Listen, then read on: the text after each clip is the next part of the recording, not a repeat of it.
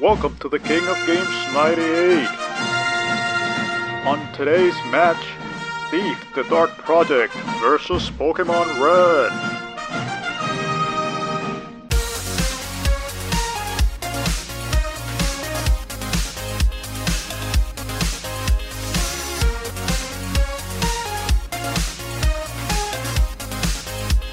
Welcome one and all to the Region Free Gamers podcast, the podcast that is fluent in gaming. My name is Arnie, and the sultry sounds of my voice will be hosting this episode. This is yet another episode of the Region Free Gamers 1998 Battle of the Games Hyper Fighting Tournament Edition. Whatever we decide to call it, I'm sure that it'll have a name once we actually put all these together at some point. It's going to be like Battle of 1998 games. I've told myself that I want to make it more and more ridiculous the further we go on. So I'll keep trying my hardest to like add SummerSlam or something in there at some point. But obviously, quick note before we get started, please, if you like what you hear, rate reviews on iTunes. The best way to get the word out about the show. We'll love you forever. If you give us a 5-star review and send it to us or screenshot it to us, I will come over to your house and play games with you if you want. Just please give me that validation that I so highly seek. This can backfire, dude. Like, people are like, I don't want this guy at my house. I'm not leaving a review. You're right. You should leave a review and send it to me if you don't want me to come to your house. That'll keep me away forever. And so, obviously, I can't do this by myself, and I shouldn't do this by myself. So I have two lovely co-hosts here to talk about the games that we'll be talking about today. To my metaphorical left, I have Pokemon mega fan and the second most important Canadian of all time, Paul. How you doing, Paul? Hi, I'm Paul. I like Pokemon. And on my metaphorical right, for the first time on the show, somebody we've been looking forward to having for quite some time now, Benya, aka Fra Lametta. How you doing, Benya? Yeah, hi, I'm great. Thanks for having me here. No, thank you for coming. So usually when we have new people on the show, we try to learn a little bit about them so our listeners can sort of get an idea of, you know, what they're all about. So I guess in your case, it's interesting because you do a little bit of, or quite a bit, I shouldn't say a little bit, but you do quite a bit of video game journalism. Yeah, that's right. I'm a game journalist and I mostly do indie games. So I have an own indie game magazine, which is called Welcome to Last Week. And I do a lot of reviews and news, but also essays and reports and yeah. But how long have you been doing Welcome to Last Week at this point? The website is online since 2014, I guess. But it was kind of a pop cultural pool where everything was talked about. So it was including film and series. And the focus on indie games was just last year, so in 2018. Gotcha. So I guess I've always been wanting to ask, since you are so... You really love indie games a lot, and that's sort of the focus of the website now. Yeah. When did you sort of start gaming, and how did your, I guess, interest in indie games develop over time? I started gaming with the old LCD games. Mm-hmm. like the Tiger handhelds and stuff. Nice. Yeah, stuff like that, and the Atari 2600. Oh wow. Nobody has ever answered LCD games before. Yeah. And in truth, that's how I got started too. And I've never mentioned it, but you're right. Like those, you know, they're rudimentary games. Yeah. Yeah, they are. It's not like Game & Watch. It's more the similar way, but yeah. Yeah, it's exactly. Exactly that. Nice. Yeah. So how did you go from sort of more, you know, mainstream console games to sort of focusing on indie games? Is there a particular reason why you like indie games so much? I was a bit disappointed by all the AAA games and the similarity of of all those. That makes a lot of sense. So I started searching for alternatives, and it must be around 2009, I think.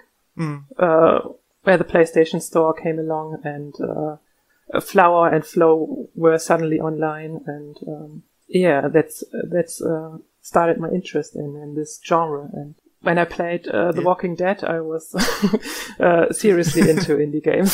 So. Yeah. That's awesome. And I mean, I guess there's been no better time to sort of be a fan of indie games than right now. Like, yeah, you know, especially with all these online stores and, you know, Steam and Epic and, you know, every major console has like a provider.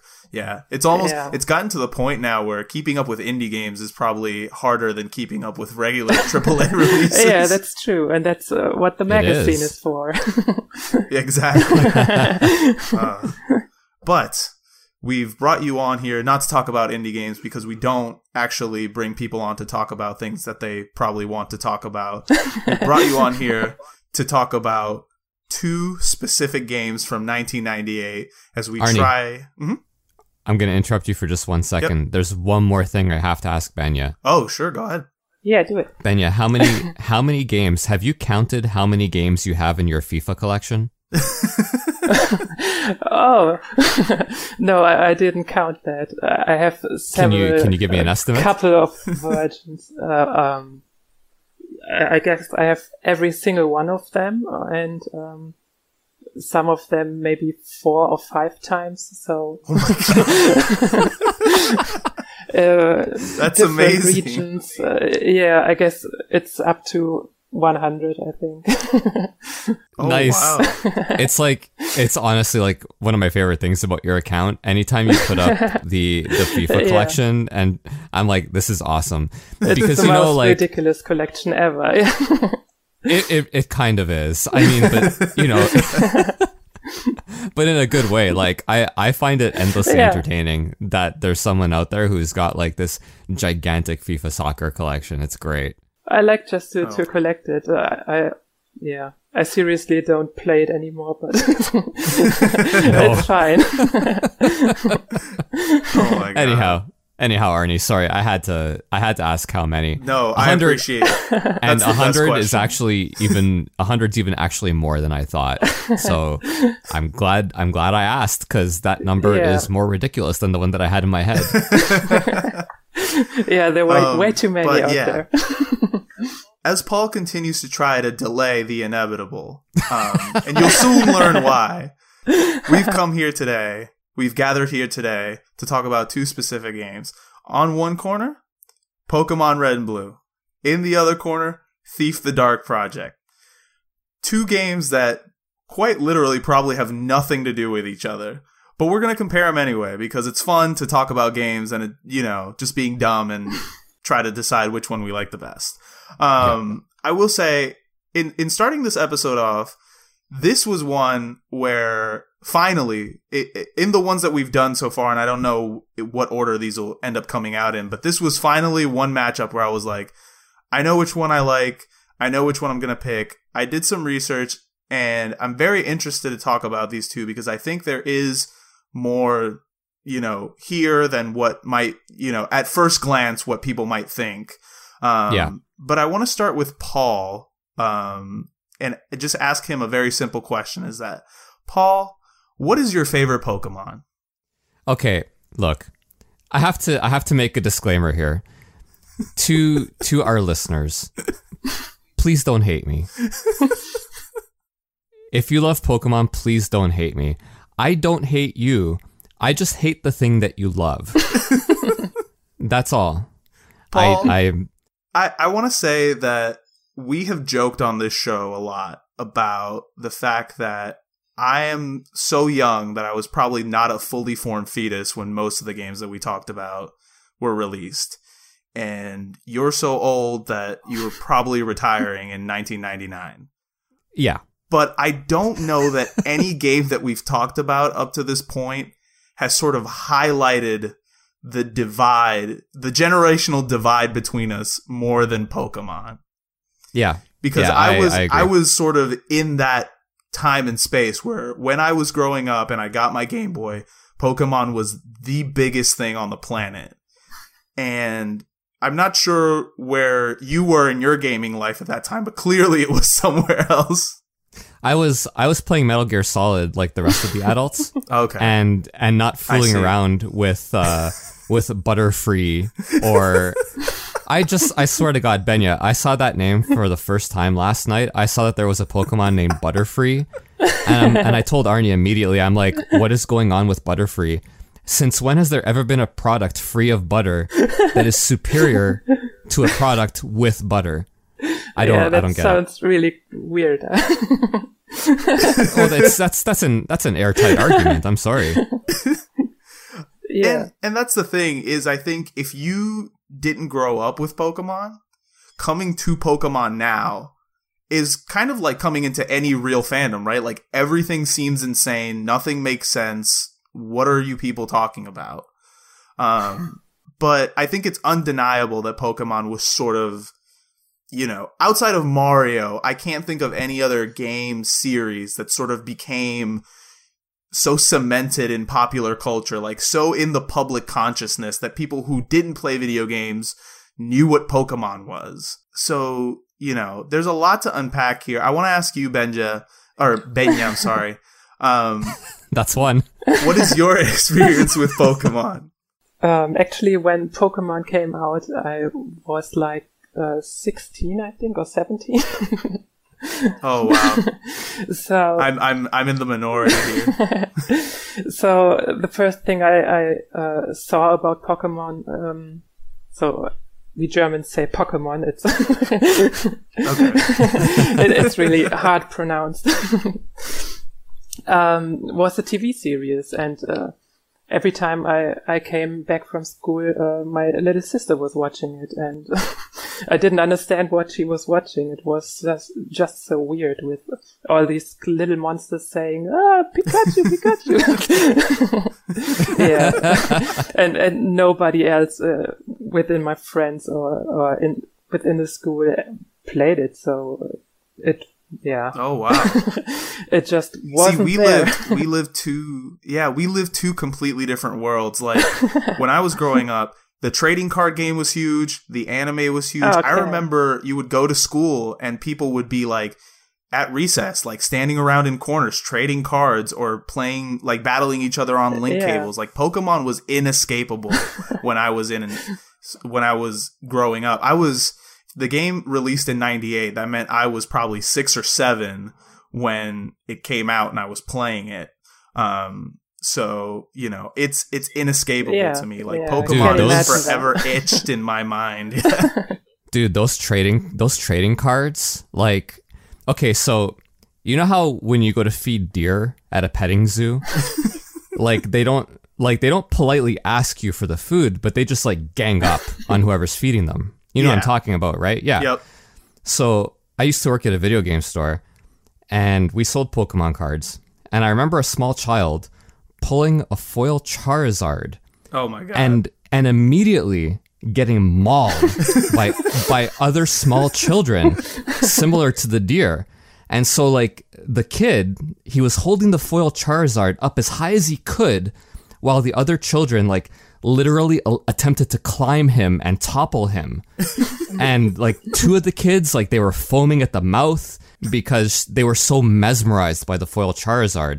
And all of this was inspired by Pokemon Red and Blue. Now, Arnie, Let me ask you, is that the kind of game you want winning this tournament? I'm all about the cute monsters just slavishly battling each other to the death. Sure. That's what they want you to think. That's what I was taught. That's how I was raised, Paul. I don't know what sort of family values you grew up with. I don't know, man. I just saw rabid children. That's what I saw. A game that turned children into animals. This is the perfect time for me to tell another story of how cool I was as a child.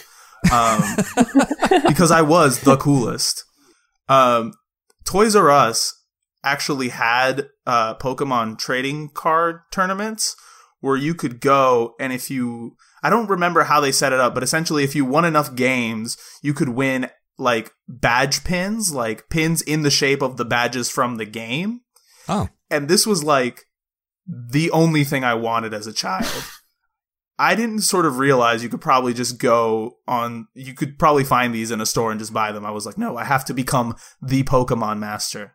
I have to embody the Zen, the Tao of Pokemon. Yeah, that sounds logical. And then I went to Toys R Us and I just got my ass handed to me by every single person I played because I didn't know how to play the Pokemon trading card game. I was just like, I'm just going to go in here and be great because I'm the Pokemon master. But no, that didn't work out for me at all. But it's just like, it was everywhere. Like, I remember I had a plastic Pokedex. I remember you bought those VHS tapes that had like 2 episodes of the show on them that were probably like $20. Yeah. It was inescapable. Like everything you wanted, cups, plates, chairs, bed sheets, towels, everything Pokemon all the time. So that's where Pokemon is. And then we have Thief the Dark Project, a game that I have literally never played. So Paul, why don't you tell me a little bit about Thief the Dark Project?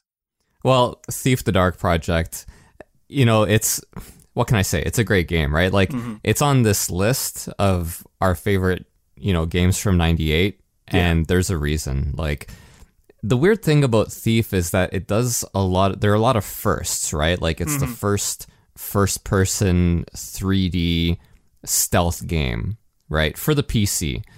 And so it's kind of set the template for all the games of that ilk to come.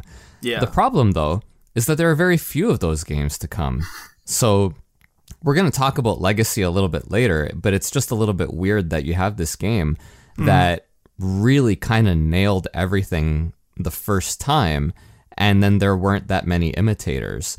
It's really cool. Like you use the ambient sounds. That was something that wasn't done in PC gaming yet at the time. You kind of use the ambient sounds to figure out what to do. You can overhear conversations between soldiers, and the soldiers aren't talking about like the story. They're talking about stupid shit, like whether the bear in the pit is smaller than it used to be. You know what I mean? Yeah. And you used lighting to great effect. That wasn't done in PC games before, so you're hiding in shadows. If you're hiding in shadows, the enemies have a really hard time, or they just completely can't see you. As soon as you step into the light, if you're within their field of vision, then bam, they see you. If you're walking on marble floors instead of carpets, they can hear you. You can, and above all else in this game, my favorite thing about it was the rope arrow. The rope arrow was the coolest thing. It was like being Batman. Like, you fire an arrow with a rope attached to it and you can climb the rope, and it just gives you so much more mobility. It was a really cool thing at the time that hadn't been done in games before.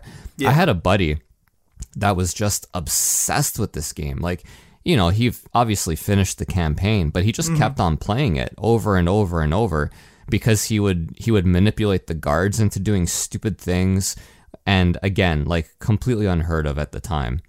It's, really cool game. Okay. Benya, what about your experiences with Thief? Have you played it at all? No, I really have no experience. Yeah, it wasn't that big in Germany, I think. It got a good... Oh, gotcha. It got some good reviews, but PC gaming wasn't the way to go, I think. And when you had a PC, I had a PC at the time, you mostly prefer Unreal or Doom, so yeah. It's more the action way. Yeah. It's a clear example of 98 was such a glut of good games. Yeah, it was ridiculous. It's not surprising to run into one of these and just be like, well, I never played it because I was playing this other genre-defining game that I really loved. Yeah. Exactly. And Thief is like, it's a very... Am I going to call it niche? I am going to call it niche, aren't I? It is kind of a niche game, right? Like, I would say, I know I'm generalizing, but I would say that most gamers kind of want action, right? Yeah. In your first-person game. And in Thief, there's a lot of waiting. There's a lot of hiding in the shadow, waiting for the guard to walk by. And I don't think that a lot of people have the patience for that, especially now. Yeah, I will say that one of the things you touched on is that in Thief, you are sort of armed with this bow and arrow, and a lot of the sort of flexibility and mechanics come from the different types of arrows. So aside from the rope arrow, I know there's also a water arrow that you can use to like unlight torches and create darkness. In certain situations, there's moss arrows that make it so when you walk on surfaces that would normally be loud, they're not as loud. So there's a lot of, you have to sort of figure your own way around, and you have to, you have a lot of flexibility in how you want to approach situations in Thief. And I know that Thief also has some really advanced AI for the time, which, here's the thing, is when you talk about two games like this, it's really crazy to see how on the one hand, Thief is like this really, really advanced game with a lot of really interesting and very complex mechanics that now as an adult, like really appeal to me. Like it's something I'm like, ooh, I'd want to explore this a lot more. Whereas Pokemon, I don't want to call it rudimentary, but even by the standards of what it is, which is an RPG, it's sort of a simple RPG. And that's probably what led to it. One of the factors that led to it being so popular, aside from having an anime and all these cute mascot characters and all that stuff. Butterfree. Yeah. Pikachu. I got a fun fact about Pokemon. It had a review here in Germany. Mm-hmm. They call it a Tamagotchi Hysteria follow-up. That's exactly what it is, actually. Yeah. It's really a strange situation to be in because, like I said, as a kid, Pokemon was it because that's what I wanted. I wanted like these simple experiences that I could very easily sit down and play because I feel like as a kid, the simpler something is, the easier you can get into it, the more it appeals to you because you don't have to struggle and sort of hit your head against the wall, try to figure things out as much. And Pokemon does a really good job of slowly introducing, you know, mechanics and complexity as you go along. Whereas a game like Thief, I feel like you have to really buckle down and sort of learn its intricacies and learn how it works. And that's sort of the shortcomings in Thief. One thing you mentioned, Paul, I think, is people really want action. And Thief's combat is not its strong suit. I think maybe not intentionally, but it's definitely one of the things that it doesn't do as well as it could. And I think that, you know, as gamers, especially during that time, as Benya was saying, there's a lot of Doom, there's a lot of Unreal. This was sort of something new that we hadn't seen before.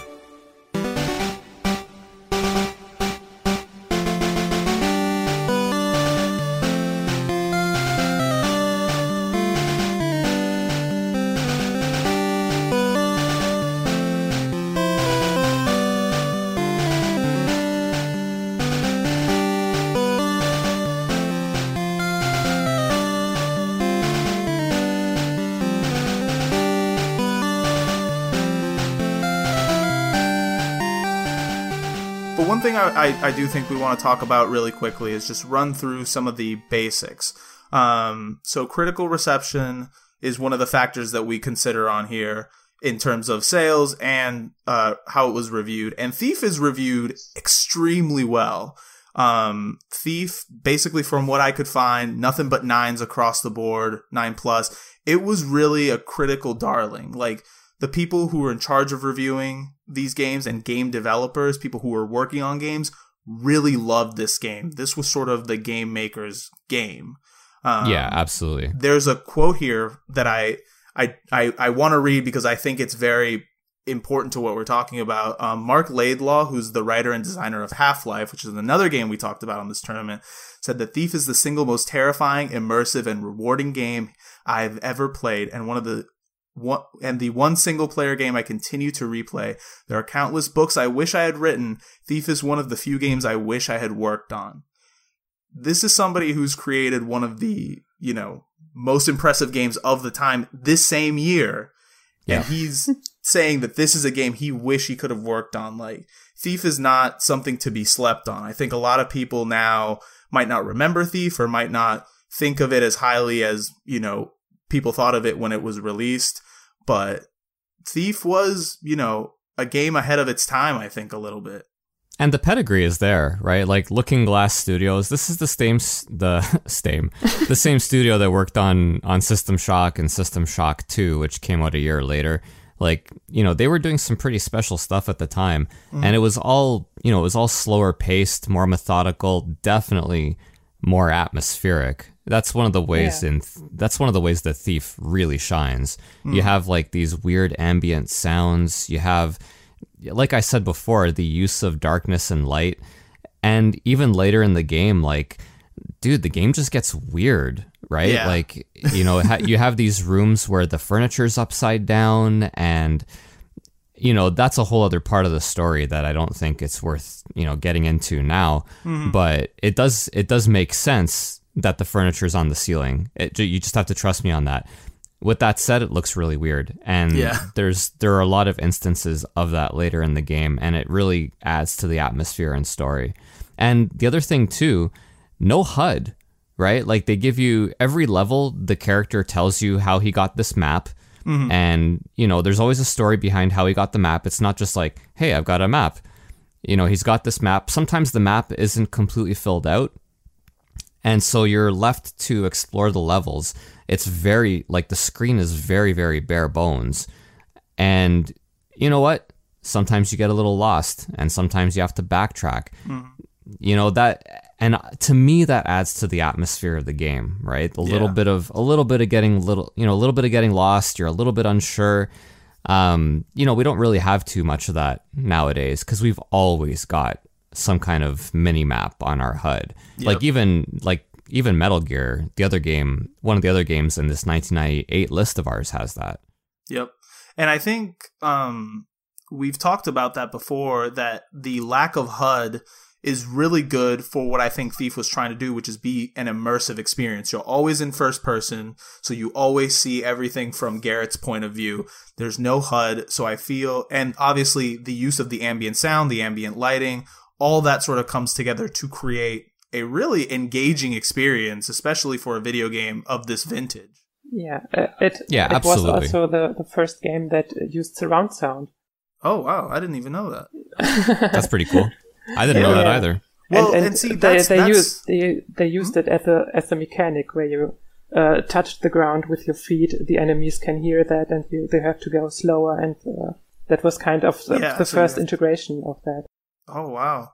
But see, that's the thing is, mechanically, this game is sort of operating on a different plane than Pokemon. And I don't mean to say that sort of denigrating Pokemon, but what you see here is sort of the peak of what I think technologically developers could get away with, especially in a game like this. Like, it's very clear that there was sort of a purpose to every little detail in this game. It was all in service of the player. And I think that's something that anybody can really appreciate. Yeah.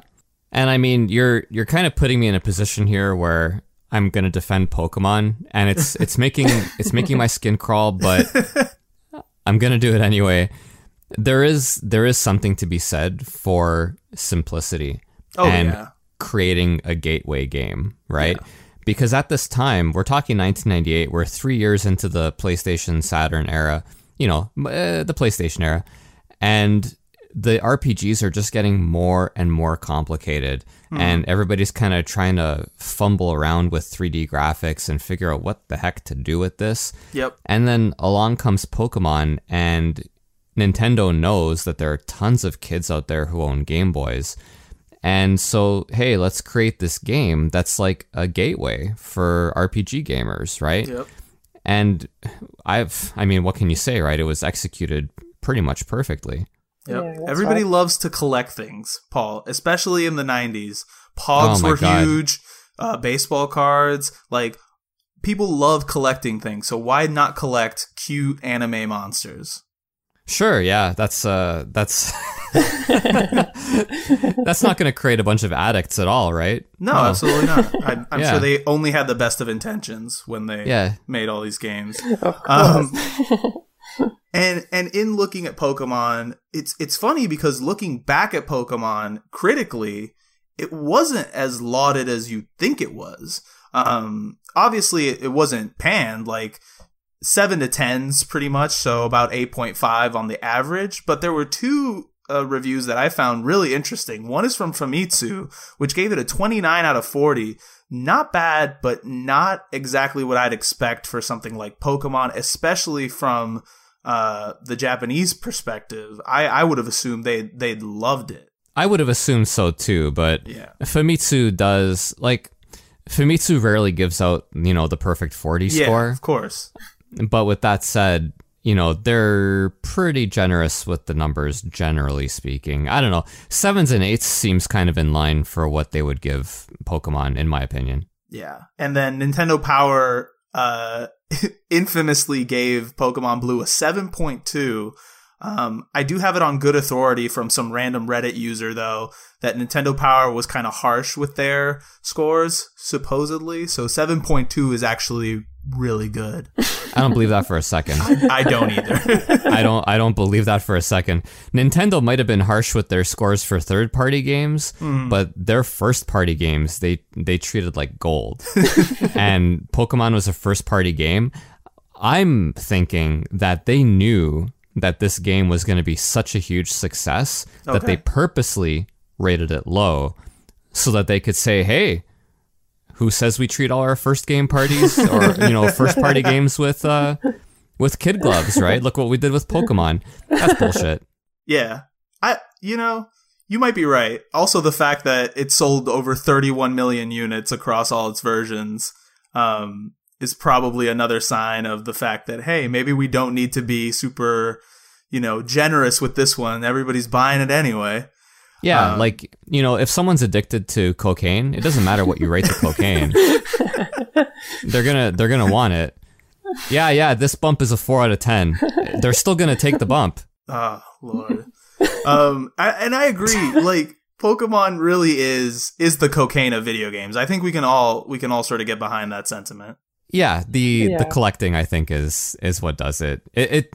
I find it amusing because it is targeted at children, and really, I can tell you one thing. The mechanics, are sort of simple, as we've discussed, and obviously getting through the story is interesting, but the real lasting appeal of this game is in the battling and the trading. As a kid, you owned a Game Boy, you owned a copy of Pokemon, and you probably owned a link cable, and you probably had a group of friends that you'd get together with and just sort of go back and forth. And it's persisted to this day to the point that there are competitive, Pokemon scenes and people still battle. And now it's gotten really technical and I hate it because it's all about min-maxing everything and blah, blah, blah. Like, no, I want to use Mr. Mime because that's a Pokemon that I can use, Paul. It's a mime Pokemon. I'm shaking my head and here. It's gonna be great. It's gonna be great. But no, ultimately, in terms of critical appeal and sales, Thief is not in that same league as Pokemon because Pokemon was such a phenomenon and, it was just everywhere. There's so many people who owned Pokemon, knew what Pokemon was, but we can't sort of discard the fact that Thief was doing things that, as Paul said, and we'll talk about a little bit later, reverberated through gaming for a time and sort of made their way into games that people really enjoyed later on. Mm-hmm. In terms of being genre defining, which is the other big one that we're talking about, here's the thing, and I want to ask you guys about this because I've been struggling with this for a while. I don't know that I would necessarily call Pokemon genre defining because I think Pokemon is the only game that does what Pokemon does, in the sense that whenever I see a game that tries to do some of the things that Pokemon does, it usually just tries to do the exact same thing, and I sort of see it as like a clone and not really something that's quote unquote inspired by. Like when I see stuff like Yokai Watch, games like that where it's like collect the thing and battle it, I'm like, it's not really inspired by Pokemon, it's just kind of trying to be Pokemon. Does that make sense? Yeah.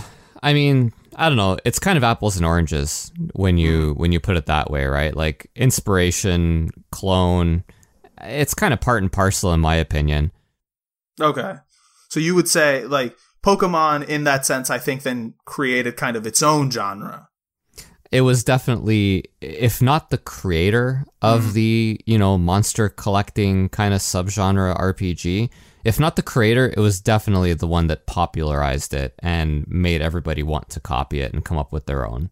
Yeah. Well, and that's the thing I've heard claim that title sort of belongs to Shin Megami Tensei, because they were sort of doing a, recruit, collect, battle, demon situation beforehand.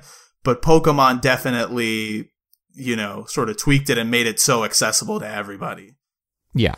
Because my mom wouldn't let me play with demons when I was 7. Why not?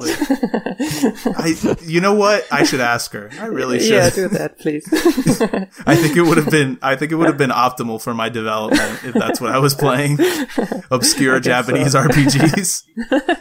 But no. And then obviously Thief, we've talked about how it also did its own thing in creating this sort of genre, right? Like, it's the first, maybe not the first stealth game, but it's one of the first and definitely the most refined up to that point PC stealth game that introduced a bunch of new mechanics with light and sound and all that stuff. So in its own way, I think Thief defines its own genre as well and goes on to inspire a whole host of games. Yeah, like it inspired, I wouldn't say a host, more like a handful. Okay. Like, you've got your Splinter Cell games that take a lot from Thief, and then later you have Dishonored, clearly kind of a descendant of it. Would you say Hitman is in that conversation as well? Yeah, I'd say Hitman is in there too. Strangely enough, for a game called Hitman, you'd expect Hitman to be like more, more action packed. And I mean, it's got its action, but it also takes cues from Thief. Thief was like, the originator for a lot of these different mechanics and stylistic choices. But it wasn't as like, it wasn't quite as influential as, say, something like Half-Life or Counter-Strike, which, are almost the same. No, that's a lie. It's just the same engine. They're wildly different. Yeah, but you can find parts of it in Tomb Raider and some adventure games. Oh, yeah. So. Yeah. Yes. Even in stuff like, and I don't think it's inspired by Thief necessarily, but the act of like crouching, walking slower to not be detected, stuff like that. Yeah. Even stuff like Skyrim, you can see, those sorts of little touches, right? Where it's like crouch to walk slower and not be as loud and, always be in the shadow so people can't see you as much.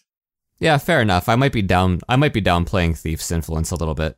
That's something Mario 64 did as well. So you have to sneak around the flowers and something like that. And yeah. No, I remember the only thing I remember sneaking around Mario 64 was that damn piano that comes to life with teeth and scares the shit out of me every time. But I think what we're going to do now is we're going to take a small little break. We're going to come back and sort of talk about the big part of this episode, which is going to be the legacy and sort of attachments we have to these particular games. So we'll be right back, guys. Let's take a quick break. Gotta catch them all, gotta catch them all. Gotta catch them all, gotta catch them all. Do we? Yes! Flachinder, Croconaw, Durant, Cherum, Uamora, Ursaring, Elgium, Clampro, Magikarp, Shatataurus, Pidove, Ludicolo, Darkrai, Nosepass, Cronidos, Kyogre, Inkay, Magnezo, Cupid, Walrein, Delcatty, Gyarados, Ralts, Latias, Cellular, Torchic, Wormadam, Abra, Venomoth, Joltik. For real though, my throat's sore. I need a rest. No rest for the best.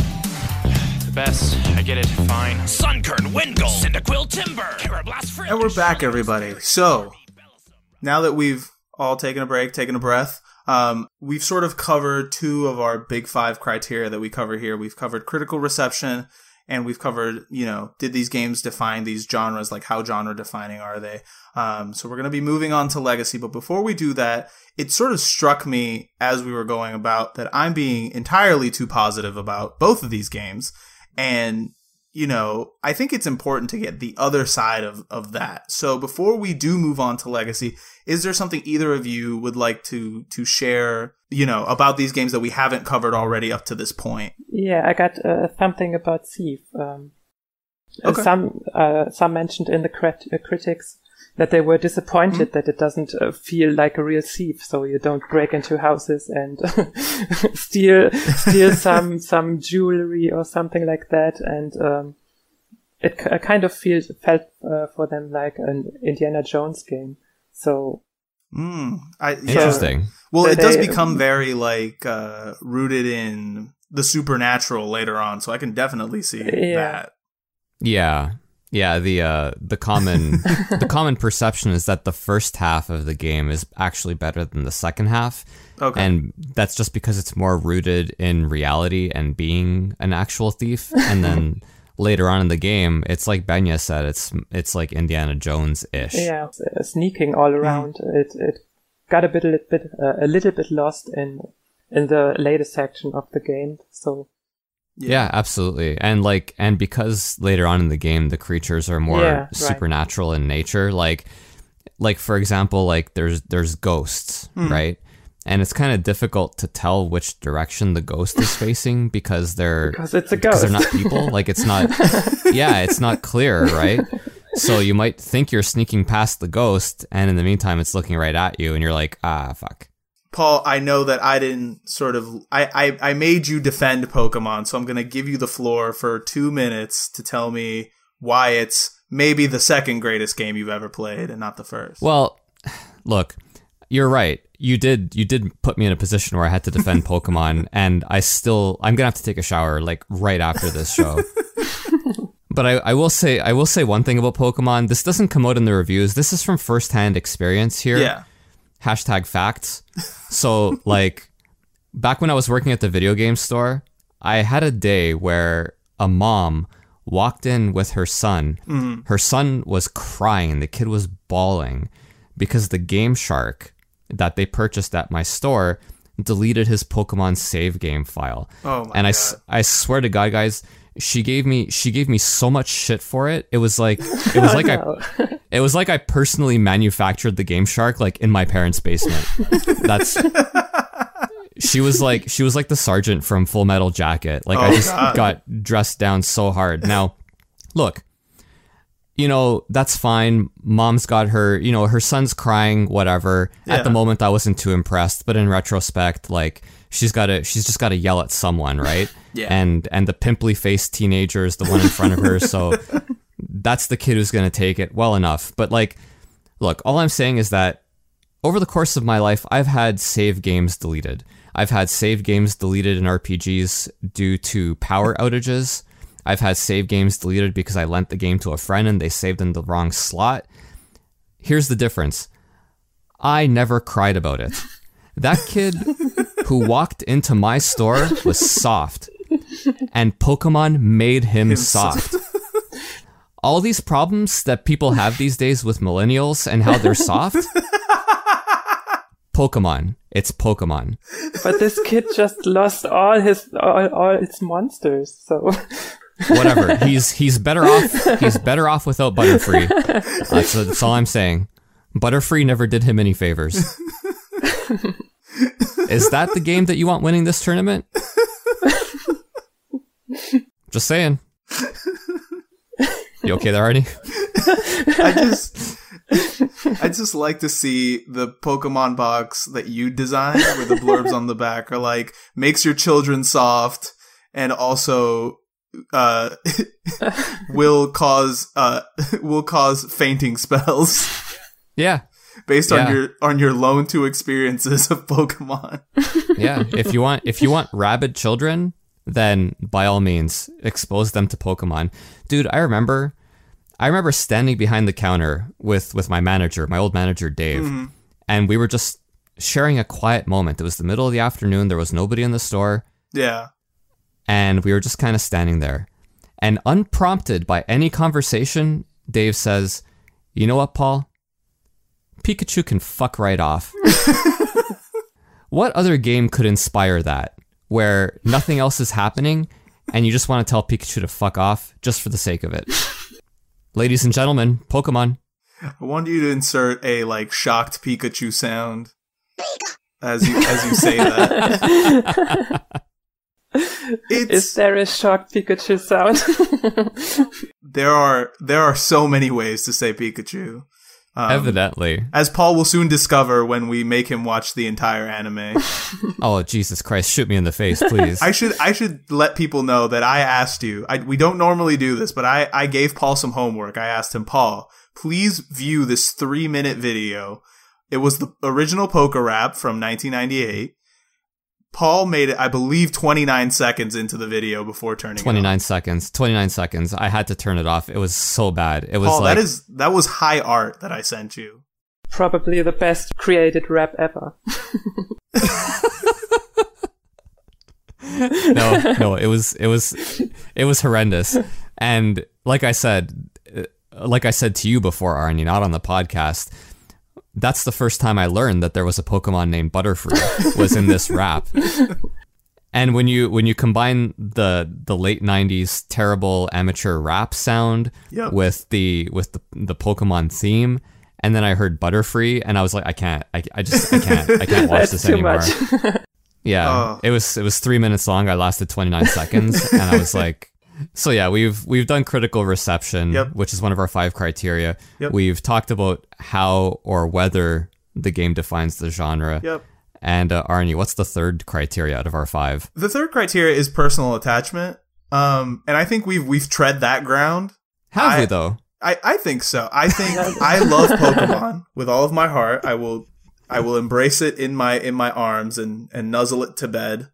And you seem to hate children and reflect that hatred onto Pokemon. Dude, I love the children. Look, I remember one kid, like, you know, buying a pack of Pokemon cards, and he opened a Charizard, and when he saw the Charizard, the child was literally shaking, like vibrating like a tuning fork.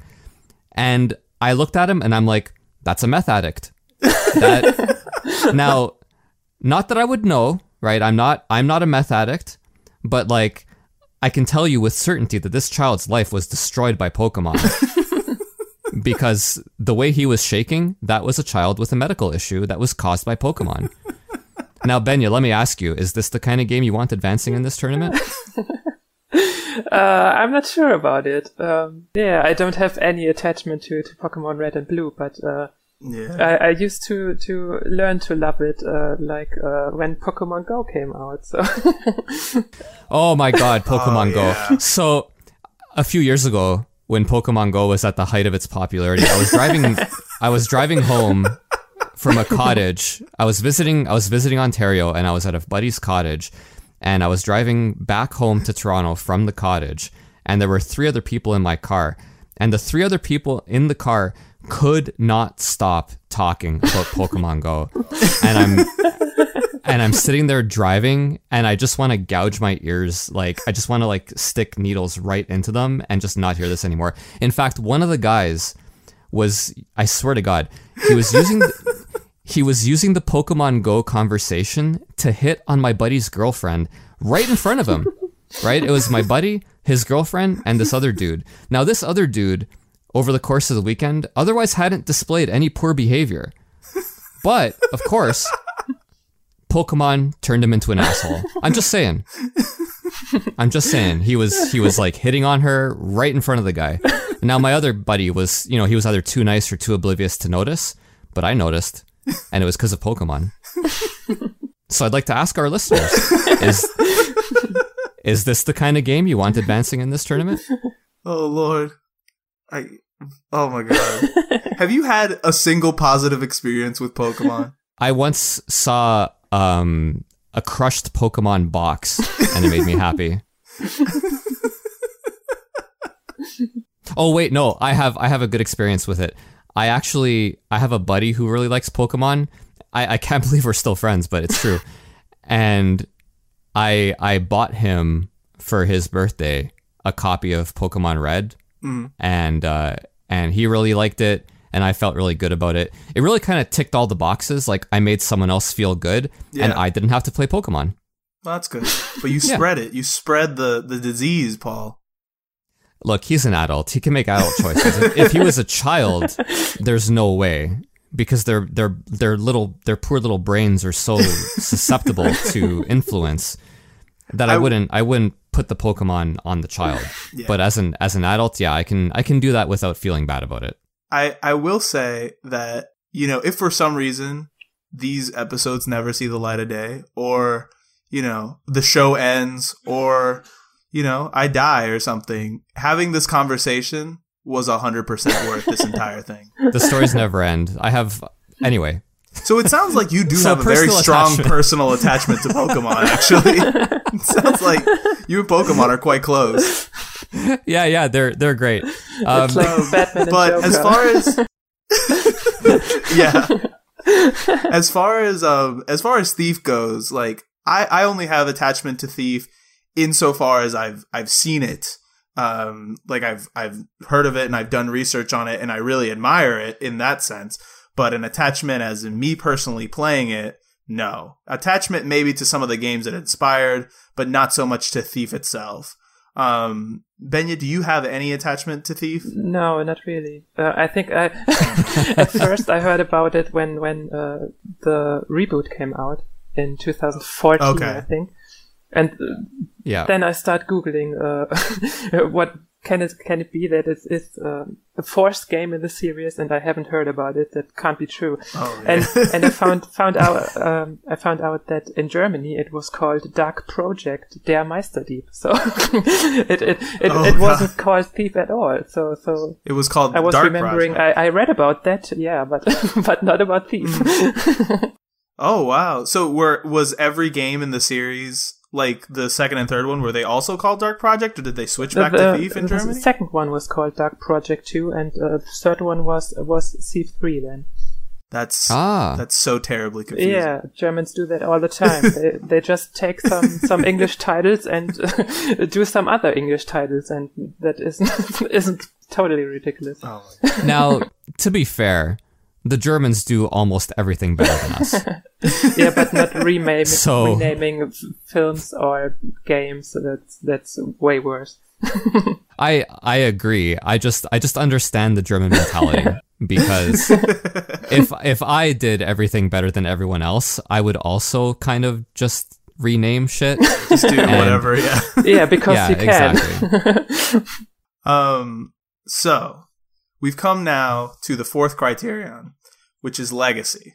And here I think is where the meat of the conversation is. I think we've touched on it as we've gone through the other criterion, but I think this is where, you're going to get your closest head-to-head matchup with these games. Let's start with Thief.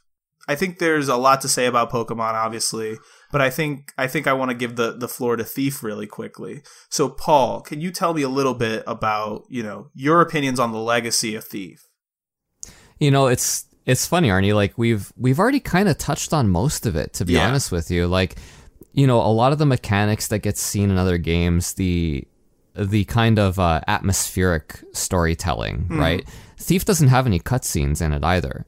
Yet it successfully manages to tell its story in the game. And I mean, look, it's not a super complex story. It's a first-person thief simulator, really, right? That's kind of short-selling it, but you know what I'm talking about. The fact that there aren't any cutscenes, though, that actually, that wasn't something that was common at the time. Usually to tell a story, you have text dialogue boxes and so on and so forth. Thief was one of the first games where they're telling the story in-engine through, ambient conversations that you hear elsewhere, through the main protagonist's own kind of self-reflection. Like he'll talk to himself sometimes. And kind of tell the story that way. And that's as you're moving along. A really cool thing. We didn't, that's one of the only things we didn't touch on. But a lot of the mechanics, you've seen them in other games that I never thought of. Like even something like Skyrim. I'm glad that was brought up because, I just didn't think of it. I think you're right. We have talked about most of it. And, the big part where you're going to see Thief is in 1998, in that sort of space and time, it was how mechanically advanced this game was, how good the AI was that you were working with, like how it integrated all those small things that now I think people take for granted, like the use of sound, the use of light, shadow, all that stuff. This is the game that sort of put it front and center and made people realize, like, oh, this is something that we can integrate into our games and make it fun and make it something that people be interested in. Yeah.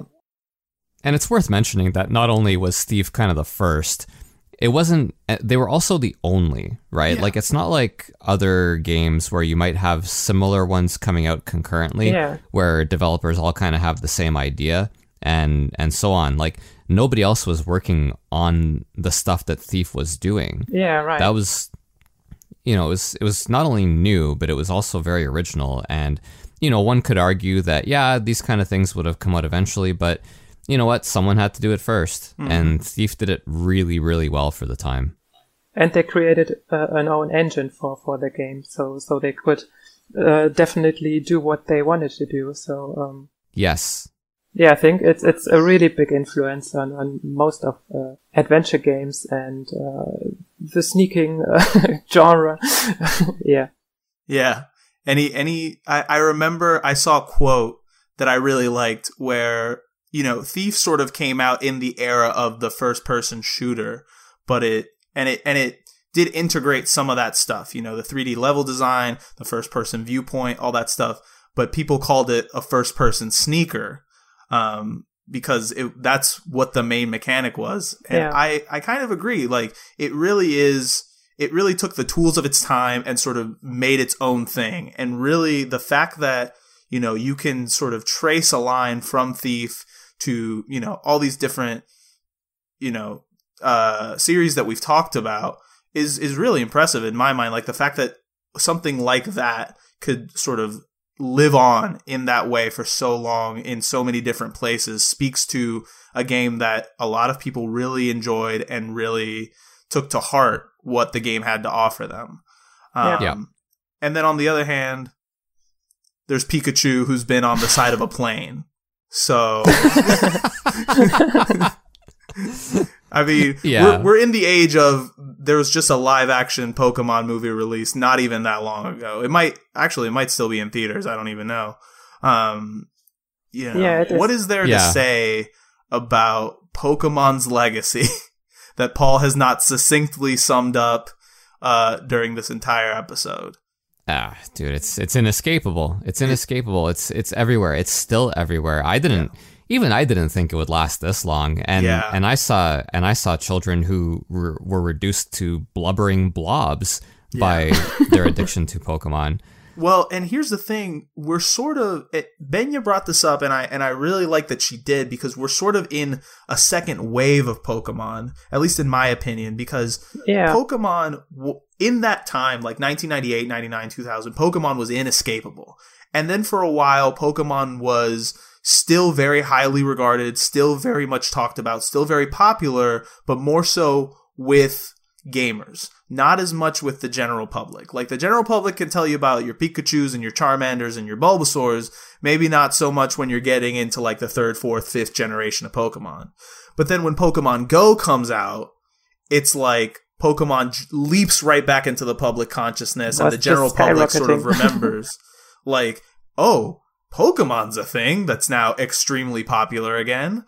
And now, we're finally getting that 3D Pokemon that I've always wanted, at least. So Pokemon is riding a 20-year wave that has really not fallen that much.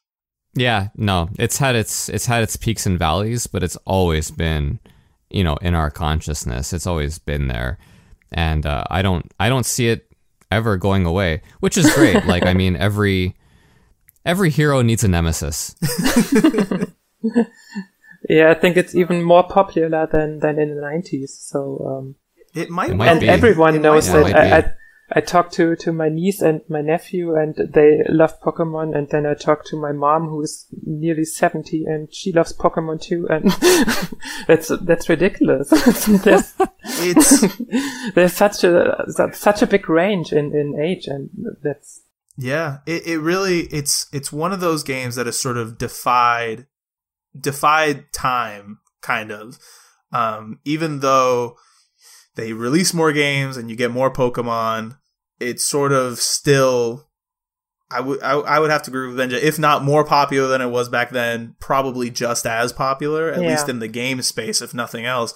And, you know, outside of Mario, and I think I've already said this, but outside of Mario, I can't think of another game franchise that is to that level, you know, of just ubiquity, in that anywhere you go in the world, you show somebody a picture of Pikachu, they probably know what it is. I've seen so many bootleg Pokemon stuffed animals at so many county fairs in so many places. Like, everybody knows, you know, at least one Pokemon. And through it Butterfree. Yeah, Butterfree is a big one. I think it's like the second most popular Pokemon. Oh, it sounds delicious. Brie of butter, it's great. But no, I mean, you know, talking about Pokemon's legacy is hard, because I feel like when you talk about legacy, you usually talk about something that used to be really big and now isn't, but you can still see how what it did, like kept on going in other forms. But Pokemon is still here. Pokemon is, you know, like, they're still making games. It's still extremely popular. People still love it all over the world. So yeah, and you can find it everywhere. It's like you go to the supermarket and got a Pikachu mug there. Yep. Yeah. And here's the one thing, because I feel like we're circling the drain a little bit, but here's the one thing that I also found really impressive, is that Pokemon is one of the few franchises I can think of that has survived. Its popularity has survived in more than one medium. So the video games are still popular, but the card game is still popular. The anime is still going. Like, one of those things should have stopped. You know, when you're doing that much, like, one of those things should either not have worked, or it just shouldn't be, like, existing anymore. Yeah, they're doing more all the time. And there are the movies and all the merchandise with figures and stuff like that. And yeah, you can even walk around like your own Pikachu with a costume or something. I think they even have, like, at Build-A-Bear Workshop, you can make, like, Pokemon Build-A-Bears and stuff. Oh, my dream come true. Yeah, I know, that's it's insane.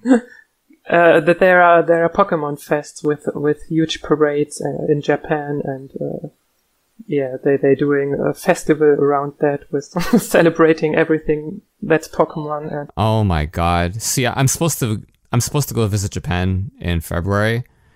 Now I'm not so sure. Now I'm not so have to rethink this whole trip. Yep. But anyway, I think with regards to legacy, Pokemon is clearly the winner here. Yeah, I think no, so, but can I keep telling you about how popular this game that I like and you don't is? Can I? So head to head. Keep telling you.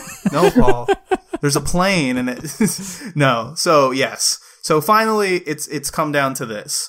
Head to head. I divide this into sort of two questions: is which of these two would you rather play, and which do you think is the more important game?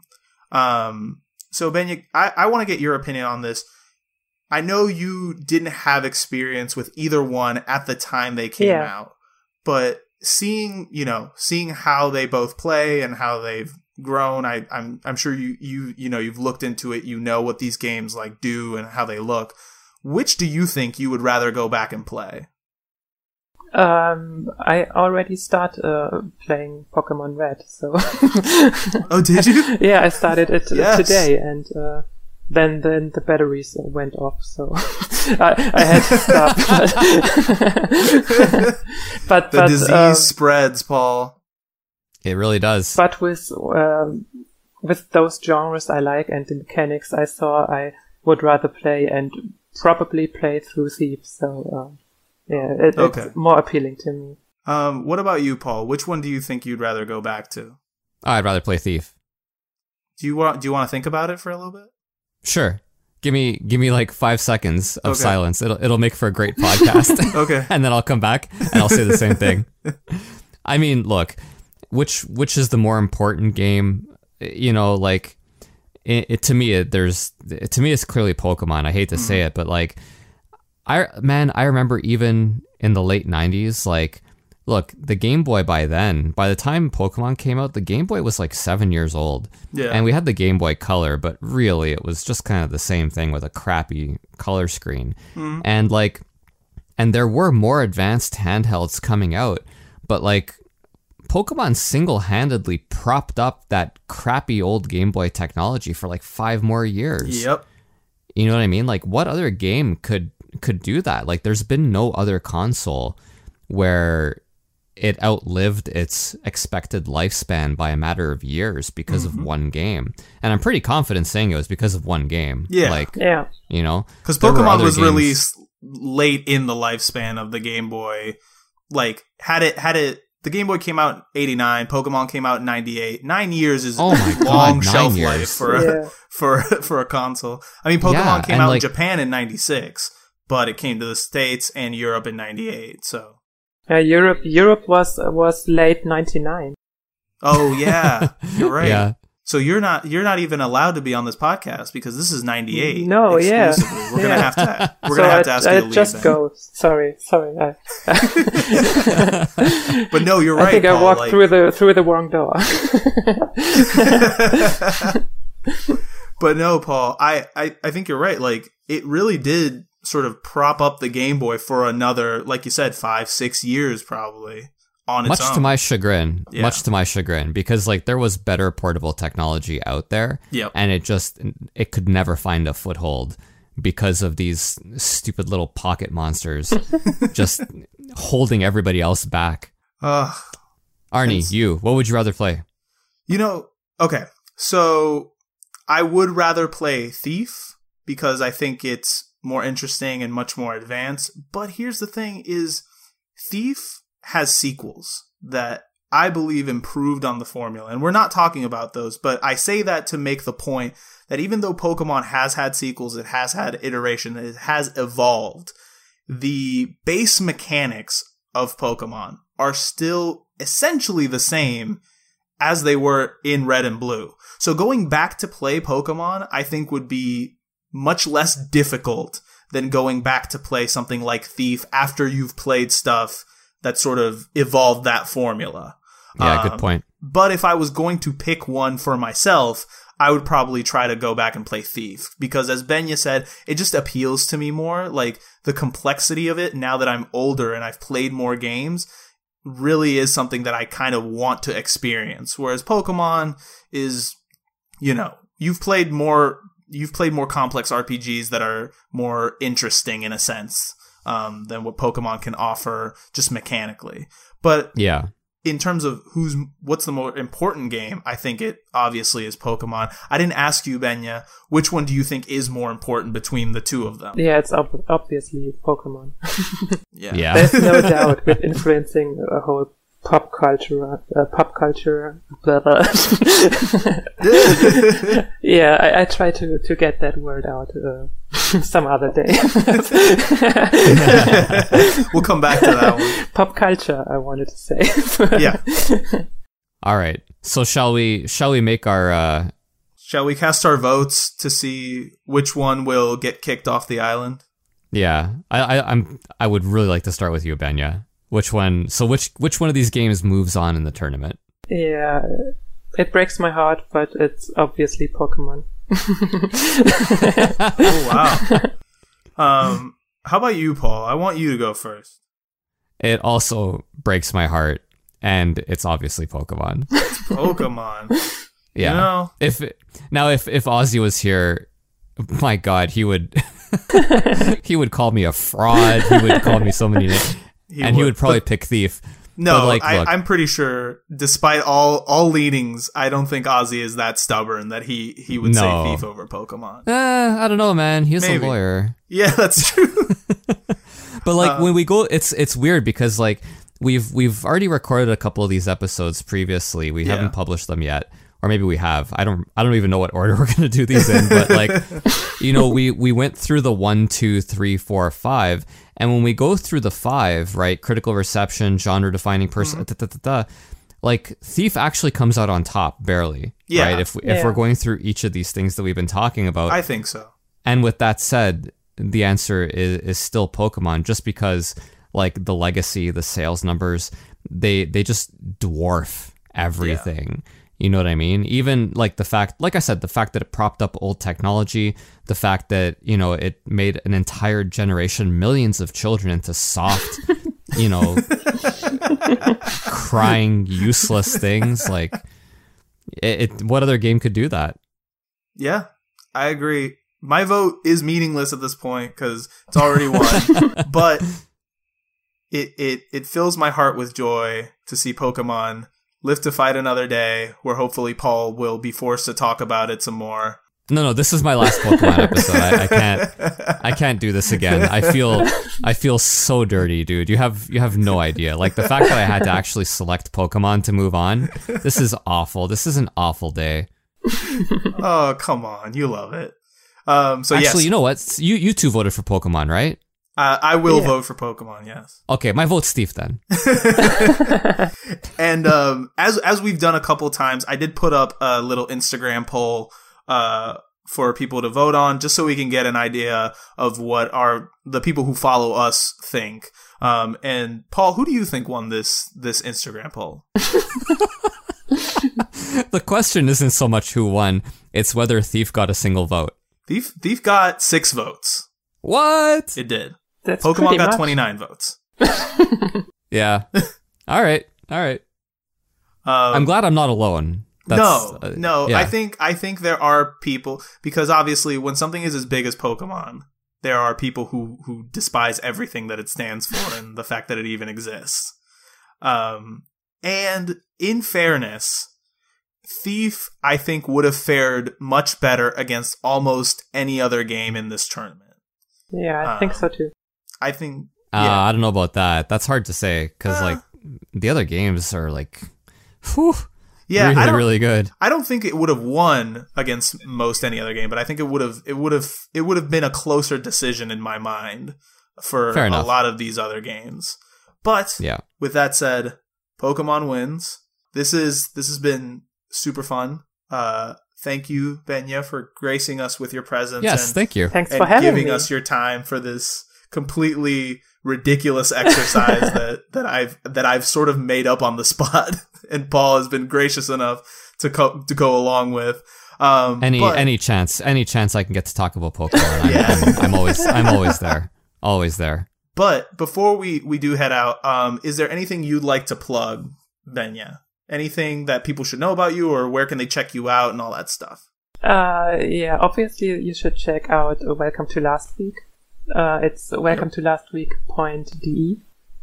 If you don't know German, you have to use a translator, but I guess they are fine by now, so you can read everything. I've translated a couple of the articles on there, and it works well enough where you can read it and get the idea across. It's not perfect, but it's worth.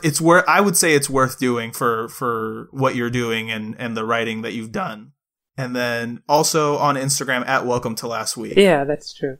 And then you can find us, Instagram, Twitter, all that good stuff at Region Free Gamers. We have a website now, regionfreegamers.com, where you can find all our episodes, and we do writings and stuff. We're hoping to expand it out as we, keep working on it, but please come visit it. Leave us your comments, vote on, the quality of each episode, which I don't know why Ozzy put that there. Probably just to make us feel bad, but that's fine. And to be clear, on Instagram we're at Region Free Gamers Podcast. You're right. I had to add that. And on Twitter, because of the character limit, we're at Region Free Gamer. That's right. Our SEO is terrible. Yeah. Well, running a tight ship here. Yeah, but that'll do it for us this week. Thank you so much, everybody, for listening, and I hope you have a nice one. Bye bye.